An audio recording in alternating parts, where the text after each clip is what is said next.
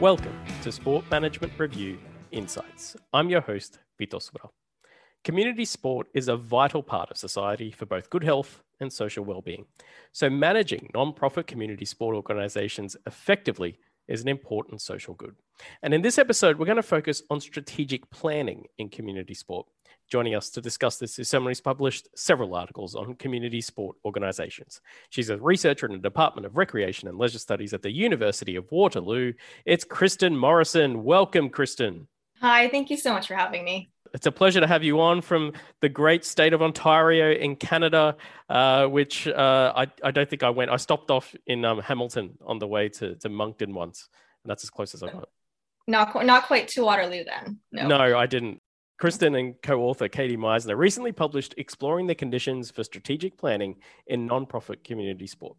Now, Kristen, we've discussed different issues relating to community sport clubs on the podcast and of course, published in Sport Management Review. Things like fraud with Lisa Keel, which was fascinating. So if you haven't heard that one, go back and listen. But how did this paper help our understanding of community sport and community sport research? For my co-author, Katie Meisner, and I, this paper is really about understanding what leaders of community sport clubs were doing in terms of strategic planning. Because as you noted, these clubs just play this really important role in our community. They provide these important, accessible, and affordable pathways for sport participation. So it's really critical to understand the factors that can influence these organizations' ability to do that, their ability to achieve some long-term goals. And these club leaders are navigating really increasingly complex environments. They're dealing with some increased competition from other clubs. They're having difficulty recruiting and retaining volunteers, securing funding and infrastructure. On top of all this, in Canada and in many countries, sport participation rates have been stagnant or declining. So there's kind of this overarching pressure on these clubs to think a little bit more about what the role in the community is like and how they're going to achieve these goals. And there's also some increasing pressure on these clubs to achieve certain goals and part of policy as directed by their governing bodies, like the provincial sport organizations and national sport organizations. So as a result of all of this combined, these clubs are being forced to professionalize, but they often don't know how to do that. And strategic planning is part of that response. So it's important for clubs to be able to do it well, to make these longer-term plans, to define their role in the community. But previous research showed that, club leaders recognize that strat planning is an important part of that response, but it's also a really challenging aspect of what they're doing. And as a result, they often are using a problem-solving style that's more reactive and pragmatic than proactive and strategic. And beyond that, we just don't know much about strategy and how it's developed or implemented in the community sport organization context. And so this paper examined contextual factors that influence the use of strat planning for membership growth in this community sport context. And it looked at how club leaders understand and are acting on these factors, because by understanding this, we're able to start to see how and why club leaders are shifting from that a reactive and pragmatic type of problem-solving style to being more proactive and strategic in how they manage their clubs and how they're navigating this increasingly complex environment. I think anyone who's worked or been part of a community sport organization would be going, yep, that's absolutely right. So how did you come to see this as an important area to research relating to community sport clubs? Were you involved in one and thought, what a mess this is, I need to go and do something and figure this out? I wouldn't say necessarily what a mess this is, but yeah, it did definitely stem from my own experiences, both as an amateur athlete and my own professional experience working in that sports sector. So growing up, I would consider myself to be a sampler of different sports. So if you named a sport, I probably tried it. I tried dance and gymnastics and fencing, swimming, etc. But it really wasn't until my undergraduate degree that I found my sport home. So I was recruited to be on the varsity rowing team at Western University, where I did my undergrad. And I wish I could lie and say that I was recruited because of some really cool, promising athletic talent. But no, I was recruited because I'm just really short. And they needed someone who was short to sit in the boat and steer it. Kristen, I feel your pain. So after that fall rowing season, it's intensive, but really short. And so I was really excited to get back on the water in the summertime when, the ice melted and we could get back out there. So I called a local rowing club closer to my hometown where I moved back in the summer, and I heard nothing. I called again, left messages, emailed, I heard nothing. So instead of getting on the water practice that I really did need, I spent the summer trying to learn everything I could by reading books, by listening to audio recordings. And that was my first real experience with that typical small community sport club where volunteers are really busy and they wear so many different hats that things just get lost sometimes. And after graduating with my master's and before I pursued my PhD, I worked for the provincial sport organization for rowing in Ontario. And I learned that my experience with that local rowing club was not unique and that many of these clubs were small. They were run pretty informally by a group of volunteers. But there were also some clubs that were looking to professionalize. They were maybe hiring an executive director. They were undertaking strategic planning processes. And anecdotally, the differences between these more professional clubs seemed to grow in membership versus the smaller clubs were stagnating and declining. And just the differences in terms of the resources that these clubs were had to use was pretty astounding as well. And so I started to dig a little bit more into the literature on strategic planning in the community sport context, because I thought, what can I do to support these clubs? How can I help them to strategic plan, to think about this stuff? And what I found was that most of the work on strategic planning in the community sport context was really stemming from work on organizational capacity, where planning development capacity is just one dimension of overall capacity. And so I felt this was a really important area to explore. And really the reason I went back to do my PhD, because it gave us a little bit more information in terms of furthering our academic understanding of strat planning in this context, but it's also really practical in terms of the implications it has for sport practitioners as they're grappling with these environmental challenges that they're really trying to keep their clubs up and running and do good for the community. As you mentioned there, you took a particular framework that probably wasn't widely used in community sport research, institutional theory. And some people might think, I've heard of that before. That's right, because Calvin Knight talked about it in his podcast, including the idea of isomorphism. So just for those who haven't, Krista, can you just tell us a bit more about the framework you used here and why it was useful? Organizations don't operate in isolation, as you know.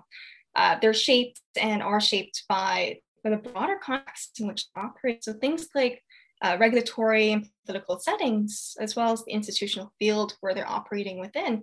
So institutional field being, organizations that are operating in that same realm, they're sharing cultural rules and meaning systems. So in the community sports setting, we're talking about the different clubs, different soccer clubs, different rowing clubs, governing bodies and funders, for example, are all kind of within this institutional field. And so we focused in the study on just one aspect of institutional theory, isomorphism, because it helps us to really understand the similarity of organizations in the same field. And these organizations can experience different pressures that can encourage organizations to become more homogenous. For example, coercive isomorphism comes from that formal and informal pressure on an organization.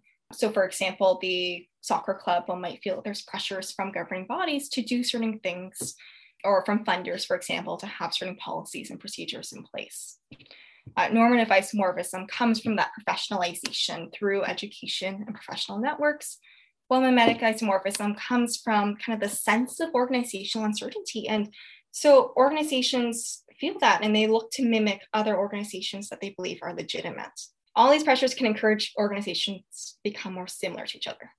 And so going into the study, Katie and I were really curious to see whether some of these isomorphic pressures might be present as club leaders engage in strategic planning. And I mean, strategies and strategic plans themselves aren't neutral, right? They're developed and implemented by organizational leaders who themselves might shape these strategies to serve their own interests. And further, these strategies can be used to define boundaries, to define activities that can create more legitimacy and more cultural support for an organization. So there's some kind of cool ties already with strategy and isomorphism and institutional theory. And there's also the sort of tension between isomorphism and strat planning, because strat planning is often associated with this kind of idea of gaining a competitive advantage over other competing organizations. So we wanted to explore this idea of how the use of strat planning, is shaped by what's going on in the broader context in which these clubs are operating. How are these nonprofit sport leaders adopting or adapting institutional ideas? And where are these ideas kind of coming from? So for your case study, like you mentioned, you actually used 6 soccer clubs in Canada. It'd be great to just tell us why that was useful and how you got to choose those 6 clubs. But also I think importantly, you used a method triangulation, which I think is fascinating. Interviews, focus groups, document analysis. I just want to know, was it easy to go around collecting this data with these clubs? And how did you go about bringing it together? Because I can imagine you've got lots of different things going on, lots of things coming at you, and you've got to kind of collate all this data. Yeah, no, that's a great point. We did have a number of challenges in the study in terms of getting access. So we came up with the idea to really delve into strat planning in this context, but we also had to figure out, what's the right approach, because we don't know much about strat planning in this context. So how are we going to kind of get a holistic picture about what's going on? So we decided on a multiple case study of soccer clubs, as you mentioned, in one province in Canada, because case studies really provide this rich description of a phenomena, and using multiple cases can really give you a more holistic picture, lets you to do a little bit more exploring in terms of what this phenomena looks like more broadly. We also want to just hear stories. We wanted to hear details about strat planning from the various people involved in the process. We also knew that CSOs can vary in terms of size and structure and membership growth trends. So we felt it was important to have voices from clubs that represented this range to get that more holistic picture of what strat planning is like in this context. So of our 6 participating clubs, we made sure to get a range of different sizes and structures and membership growth trends. So for example, 2 clubs reported declining membership trend, 2 had a stable membership base, 2 had increasing membership. So we kind of made sure we got this range of different clubs. But our difficulty in terms of getting those clubs was really what we were finding was the bigger clubs seemed to be more likely to have a strat plan in place already that was focused on kind of increasing membership. So it was much harder to find some of those more smaller clubs that were following a strat plan and to get them on board. Once we finally did have those 6 clubs willing to participate, we were very fortunate to have some club leaders that were really in our corner. They were willing to provide us access to their strat plan documents, to set up focus groups with their staff, if they had staff, and with their board of directors. One club, though, you didn't get access to their board of directors because there was some kind of internal conflict going on about other matters in the club. So even though that executive director was vouching for us, really pushing for us to get access, that board just said, no, we just don't feel like we're able to engage in the study at the time. So we did have some challenges bringing it all together, but we were very fortunate to have those supportive club leaders who thought that this was a really important topic to study. The idea that someone wanted it to happen, but internal conflict prevented you from gathering the data, I think a lot of people feel your pain there. No, that's really fascinating. And like I mentioned before, you had the multiple method. How did you go about analyzing what you actually had? Also analyzing the within case and, as you mentioned, cross case analysis. Yeah, so first we needed to know what was going on in each club before we could compare and contrast across the clubs. So we started with that within case analysis. So we developed individual case studies for each of these clubs. We combined transcripts from focus groups and interviews, as well as the strat plan documents. So essentially what we were doing was treating each of these cases as its own unit. We coded them one by one in an effort to develop constructs and relationships that kind of described the use of strategic planning in each of these cases. And then from there, we conducted a cross-case analysis to identify patterns across most, if not all of these cases, in order to provide a more nuanced, more holistic understanding of what strat planning looked like in the CSO context. Based on that analysis, what were the key findings? I would say the key findings or the key takeaway from this paper is really that strat planning is this dynamic process, that it's situated in changing environments. So it's really critical to understand the interplay between different factors and how organizational leaders understand and respond to these factors, as well as the pressures they may experience through isomorphism and how these influence strat planning. So what we did was identify a number of different conditions that influenced the use of strat planning in this context, including things like environmental pressures, like there's changing demographics in the club's communities, there's this aging population, less young families moving into some municipalities, for example. There's also perceived competition from nearby clubs, implied expectations from professional sport organizations that clubs would engage in strat planning. We also found that having a supportive organizational culture where board members and staff held similar expectations and values related to strat planning, and where clubs members also bought into strat planning as important to influencing the use of strat planning. Another condition that influenced the use of strat planning was the club's organizational capacity, whether there was that experienced and knowledgeable individual who was willing to champion strat planning, whether the club leaders felt they had adequate sport facility infrastructure, whether they had adequate financial resources to actually engage in this process. So it all kind of combined together to help to influence club leaders' decision to use strategic planning. And there were times where these club leaders also kind of resisted the idea of completely following what the provincial sport organizations were doing. So strategic planning was not always as straightforward as what sometimes we think it is. And part of that is because of the isomorphism that came into play and how this isomorphism influenced these conditions. So, for example, larger and more successful organizations served as role models for smaller organizations.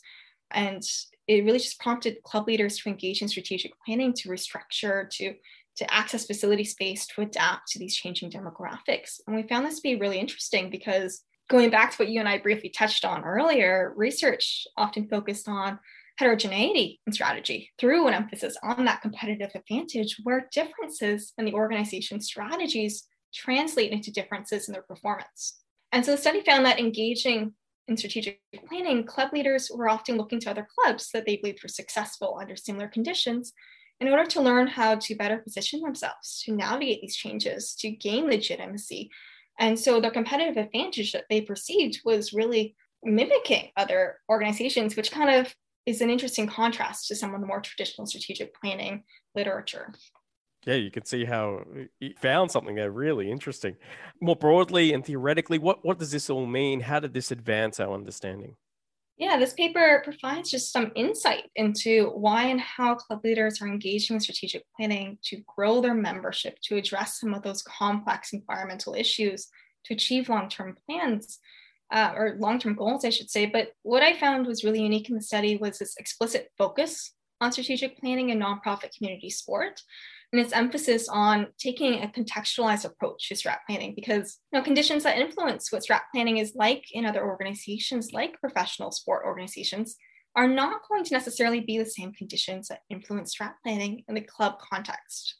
You could see how this is going to have some practical implications, and you talked about the practical implications like right from the beginning. That was another objective of yours, as well as advancing the theory.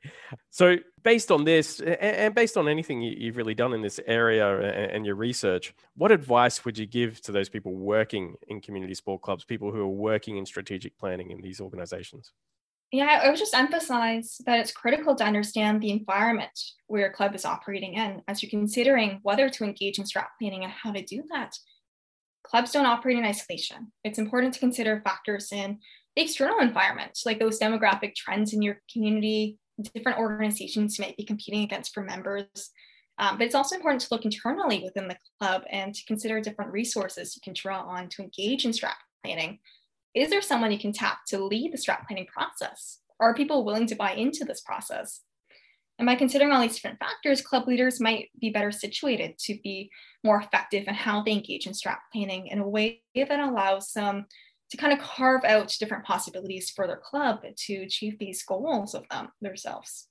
What I found interested in just talking to different clubs was how some of the PSOs might provide examples of what strategic planning looks like.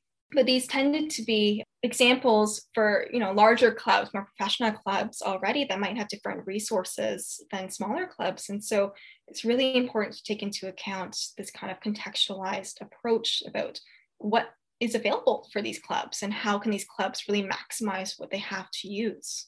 So it's not just the copy and paste approach. You've got to think a bit deeper than that, don't you? Exactly. You hit it on the nail there. Thanks so much, Kristen. It's been really fascinating talking about this. And I think it's really important research for, as we mentioned, for social good, for social well-being, and health as well. So really fascinating. And hopefully everyone reads your article and takes all this advice on board as well. Thank you so much for having me. Thanks so much, Kristen.